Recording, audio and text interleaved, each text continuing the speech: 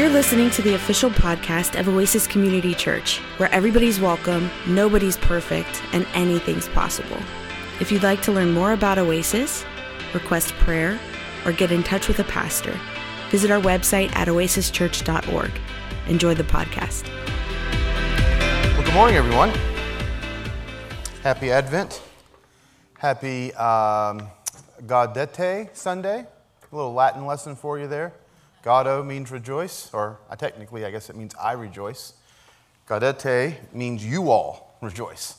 It's a command. Easier said than done, though, I think, right? Like if I just said, have joy, can you do it? Not so easily, right? It's not something that we can just manufacture in the moment. In fact, joy can be quite evasive. Maybe even especially during the holiday season, because we can be so hurried and we can be so rushed and it can look like everyone else is happy and then we find ourselves not experiencing joy. And so what should we do about that? Well, the text today, the text that Caleb just read for us, kind of speaks of a desert kind of becoming a garden. It's a promise of something being restored. There's an epistle passage from the book of James, also paired for today, and it says this: "Be patient, therefore, beloved, until the coming of the Lord. The farmer waits for the precious crop from the earth, being patient with it until it receives the early and the late rains. You also must be patient. Strengthen your hearts, for the coming of the Lord is near. Beloved, do not grumble against one another, so that you may not be judged. See, the judge is standing at the doors. As an example of suffering and patience, beloved, take the prophets who spoke in the name of the Lord." And when James says, take the prophets who spoke in the name of the Lord as kind of an example of how you should live, at least one of those prophets I think he was thinking of was Isaiah, who had written for us this passage that Caleb read about patience, about waiting. Aristotle says that patience is bitter, but its fruit is sweet. And this is one of the things that I think is the way we can actually kind of learn to wait and realize the experience of joy is through patience. Now, I know that might not seem at first reasonable to think, but and personally, I don't feel like I practice this very well. So I'm kind of preaching to myself on this one. But Angela, my wife, if anyone here didn't know who that was, I feel like Angela is particularly good at delayed gratification. Like she can put off something and then we can experience the fullness of the goodness of it. Like I want to go ahead and get it now and just do it now. I have one daughter, well I have 6 daughters, but one of them in particular I feel like also is like me and kind of needing things quickly, where she kind of struggles like I do with delayed gratification. But we all know this is true, right? So whether we're waiting to get something or whether we're waiting to give something, those times when we were able to find the perfect gift for someone we love, we thought, oh man, they are going to love this. And then we're kind of filled with all this anticipation of the time when we're going to get to give it to them, like on their birthday or on Christmas, right? And that anticipation as it builds just makes the joy all the more wonderful. We've also experienced this. You know when you're really hungry, how good food tastes, right? So Mikkel, I've heard him say before, his favorite spice on food is hunger. Like hunger, maybe he said it like this: hunger is the best spice. And I think, excuse me, I think that is exactly true. Hunger is the best spice. Patience may be bitter, but its fruit is sweet. It's the waiting that provides the joy. Like without waiting, maybe we wouldn't experience so much joy. Like if we didn't have to wait for Christmas to come, if we didn't kind of look forward to the vacation, or we look forward to, in my field, the end of the semester, praise God, right? We're looking forward to something, and then when it gets there, we're kind of overwhelmed with the joy. So the joy is not something that we manufacture ourselves. Joy is something that we get to enjoy, right? Because other things have happened. So when you think about this with this text, actually, as I look around, this is a sidebar. I'm just going to kind of sidestep the sermon here for a second. It is such a delight for me to see some of you who I don't always get to see. Like, speaking of the end of the semester, I see a lot of college-age people who are away to college a lot, and it is good to see you. And I wouldn't typically, call out your names, but hey, Trey, and Brooks, and Matthew, and Elena, and interestingly enough, Gretchen, who went away to school as well. Yeah, it's so nice. That's joyful, right? When you get to see someone. Again, you should never do this. They actually tell you in seminary not to call people's names out from the platform. This is an example of what not to do. But when I saw Rob and Ashley today, or when I saw Joe kind of pop in, folks who I haven't seen lately, I'm like, that's a joyful experience. Like, it's something that I couldn't plan, I couldn't even anticipate. Like, I didn't know that I was going to get to see these particular people today. And the surprise is part of the goodness of it. And what I like so much about James's passage there, where he compares the coming day of the Lord as a farmer waiting. Like, you're familiar enough with the other texts of the day of the Lord, right? You've been around long enough that, you've heard a lot of Advent sermons. And the day of the Lord often sounds really ominous, right? And the day of the Lord comes, the sun shall go dark, and the moon shall turn to blood, and the stars shall fall from the sky. And the day of the Lord, he'll come like a thief in the night. Watch out! Boo! It sounds scary, right? Now, I think even those texts we need to read in the context of we know who the thief in the night is. It's a holy thief. He's coming to take away our sorrow. He's coming to take away our pain. He's coming to take away our anxiety, our sickness. That's who the thief is. And it's much the same way with the judge. Yes, the judge is at the door, but we know this judge. This is a merciful judge. And mercy triumphs over judgment. This is who we're waiting on, right? And as Christians, even though we're waiting to celebrate Christmas, right? The birth of Christ, where we will exchange gifts. As Christians, we're in a different spot than our Jewish brothers and sisters from ages ago. So when Isaiah wrote, he was waiting for the Messiah to come. We're simply waiting to celebrate the birth of the Messiah because we believe the Messiah has come. His name is Jesus of Nazareth, right?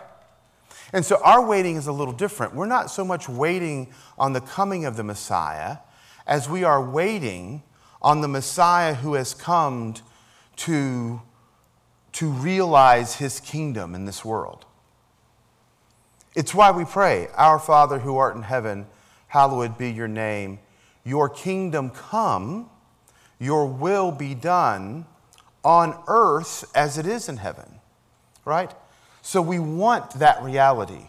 We want the reality of what that should look like when the Christ who has come comes with the fullness of his kingdom. That's what we're waiting on. We are waiting on the Christ who has come to fully realize his kingdom in our world. But again, I think what's so beautiful about James's version of this is he compares it simply to a farmer who has planted a field. Like when farmers, like if you plant corn and then, it rains and there's the rain at the beginning of the season, and there's rain later in the season. You know what farmers expect to grow in that field? Corn. It's not an anxious waiting. It's a waiting that is baked in the trust of this is the way God works. When you plant wheat, wheat grows. When you plant corn, corn grows. And the farmer doesn't wait with anxiety. The farmer waits with patience. And I think waiting with patience will produce joy. There's a couple other passages that often get coupled with these. One of them is Mary's Magnificat, right? The song that Mary sings when the angel tells her that she's going to give birth. And so she sings a song about the coming of a judge. Like James had said, the judge is at the door. And she sings that song about pulling down the haughty and lifting up the poor, right? That's the type of justice that our Lord brings. True justice, not false justice. And then there's another passage too. It's in the Gospels. I want to read it to you because I think this one can be quite an encouragement. This comes from Matthew chapter 11. When John, that's John the Baptist, when John heard in prison that the Messiah, what the Messiah was doing, he sent word by his disciples. And he said to him, "Are you the one who is to come, or are we to wait for another?" Jesus answered them, "Go and tell John what you hear and see. The blind receive their sight, the lame walk, the lepers are cleansed, the deaf hear, the dead are raised, the poor have good news brought to them." All of that, by the way, is what Isaiah had said in Isaiah 35. That's what Caleb read. Jesus is kind of alluding to that. Jesus goes on, "And blessed is anyone who takes no offense at me." As they went away, Jesus began to speak to the crowds about John. "What did you go out into the wilderness to look at? A reed shaken by the wind? What then did you go out to see? Someone dressed in soft robes? Look, those who wear soft robes are in royal places. What then did you go out to see? A prophet? Yes, I tell you, more than a prophet. This is the one about whom it is written, 'See, I am sending my messenger ahead of you who will prepare your way before you.' Truly I tell you, among those born of women, no one has risen greater than John the Baptist, yet the least in the kingdom of heaven is greater than he." So here's John, who Jesus is saying, this is the guy that Isaiah prophesied about, who was going to come and announce the first advent, right? He was going to be the Advent preacher, that here comes the Lord. And even though he's the greatest of all the prophets who have come, anyone who's in the kingdom is greater than he. And you might think, well, how could that be, right? And so if in this season of your life you find yourself struggling, you find yourself depressed or stressed, anxious, wondering, where is God? Why do these things aren't they working out? Be at ease. John the Baptist was exactly where you are. Right as the Messiah was coming, John, of all people, was in prison. Now, if you'd been preaching, I baptize you with water, but the one who's coming after me will baptize you in spirit and fire. If you've been preaching, there's the Messiah who's going to come, and he's going to make all things right. And then this guy shows up, your cousin, by the way, that you know. You thought, hey, Zeus, is he the Messiah? Really? But catch this. With all that expectation that John the Baptist had, surely he did not think that when the Messiah came, what that would look like was John would be in prison. That can't be part of his anticipation. When the Messiah would come, things would be set right, not set wrong. Yet there's John, experiencing prison and asking, are you the one or should we look for another? And Jesus just kind of reminds him, look, the same prophet who prophesied, I think, about you, also prophesied that when the Messiah came, the blind would receive their sight. The sick would be healed. The poor would be provided for. Those who had experienced injustice, things would be made right. So what do you see? And so that's where I think we find ourselves at this point. Patiently waiting, not with anxiety, but with trust and expectation. You see, God's character is a character of love, of faith, of hope. And again, those things we don't have to generate in ourselves. God is revealed to us, and God's character is there informed in us. And that formation, right, is what brings us to this place where we now then can live. Trey, would you hand me that sheet? I have something I want to give you all. I have some servers who are going to come and hand this out. It's a little waiting game. And I know you think this is exactly what I wanted to do during the holiday season. But it's designed like a bingo.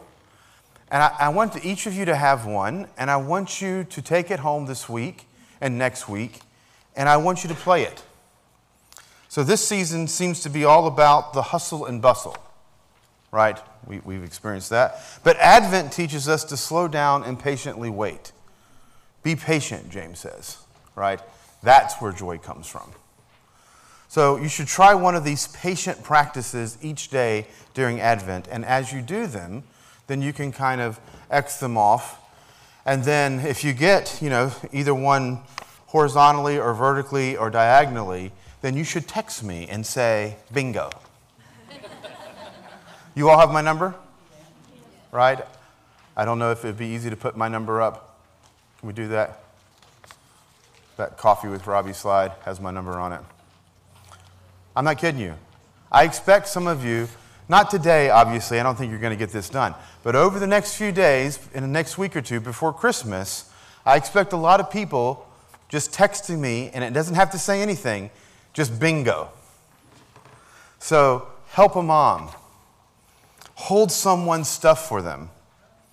Take a walk instead of watching TV. Smile at someone.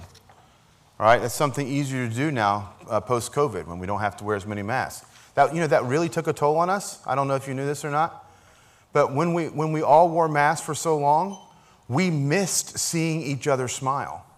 There's been studies on it. Like, it had a collective psychological negative effect of not being able to see people smile. So now that you can see people smile, try it.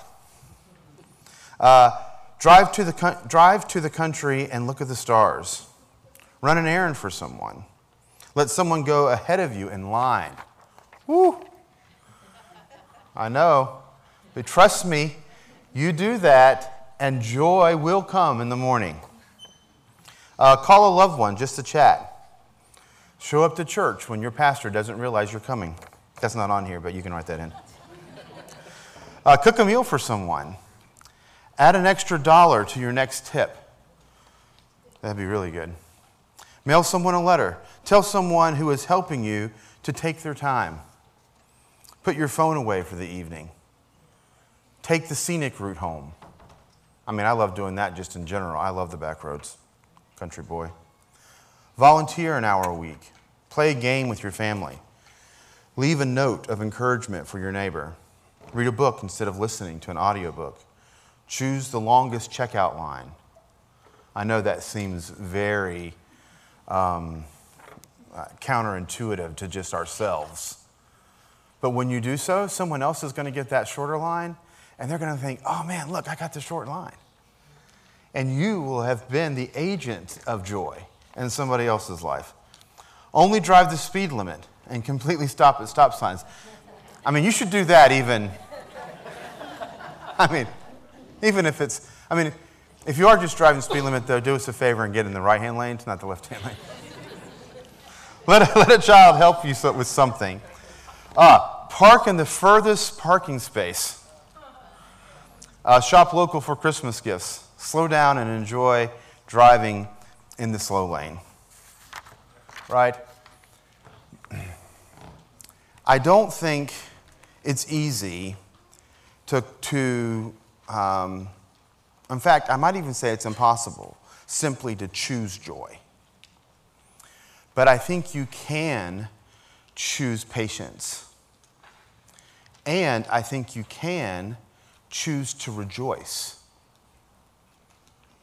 So this is Rejoice Sunday. We have lit the joy candle. And in the midst of a very hustle and bustle commercial time, we want to take time today to remember truly what we are waiting for. The celebration of the birth of the Christ child and the realization of the coming of his kingdom. When all of those prayers that we pray for our loved ones, for our friends and family, will become a reality at some point. Because, like the farmer who waits for the crop, trust in the system, so we too can trust in our Lord. We hope you were blessed by today's podcast. If you liked what you heard and want to support us, you can do so by subscribing wherever you listen to your podcasts. You can leave us a review on iTunes, and if you want to contribute to Oasis financially, you can go to oasischurch.org. May the Lord bless you and keep you, and may God's face shine upon you and give you peace. Amen.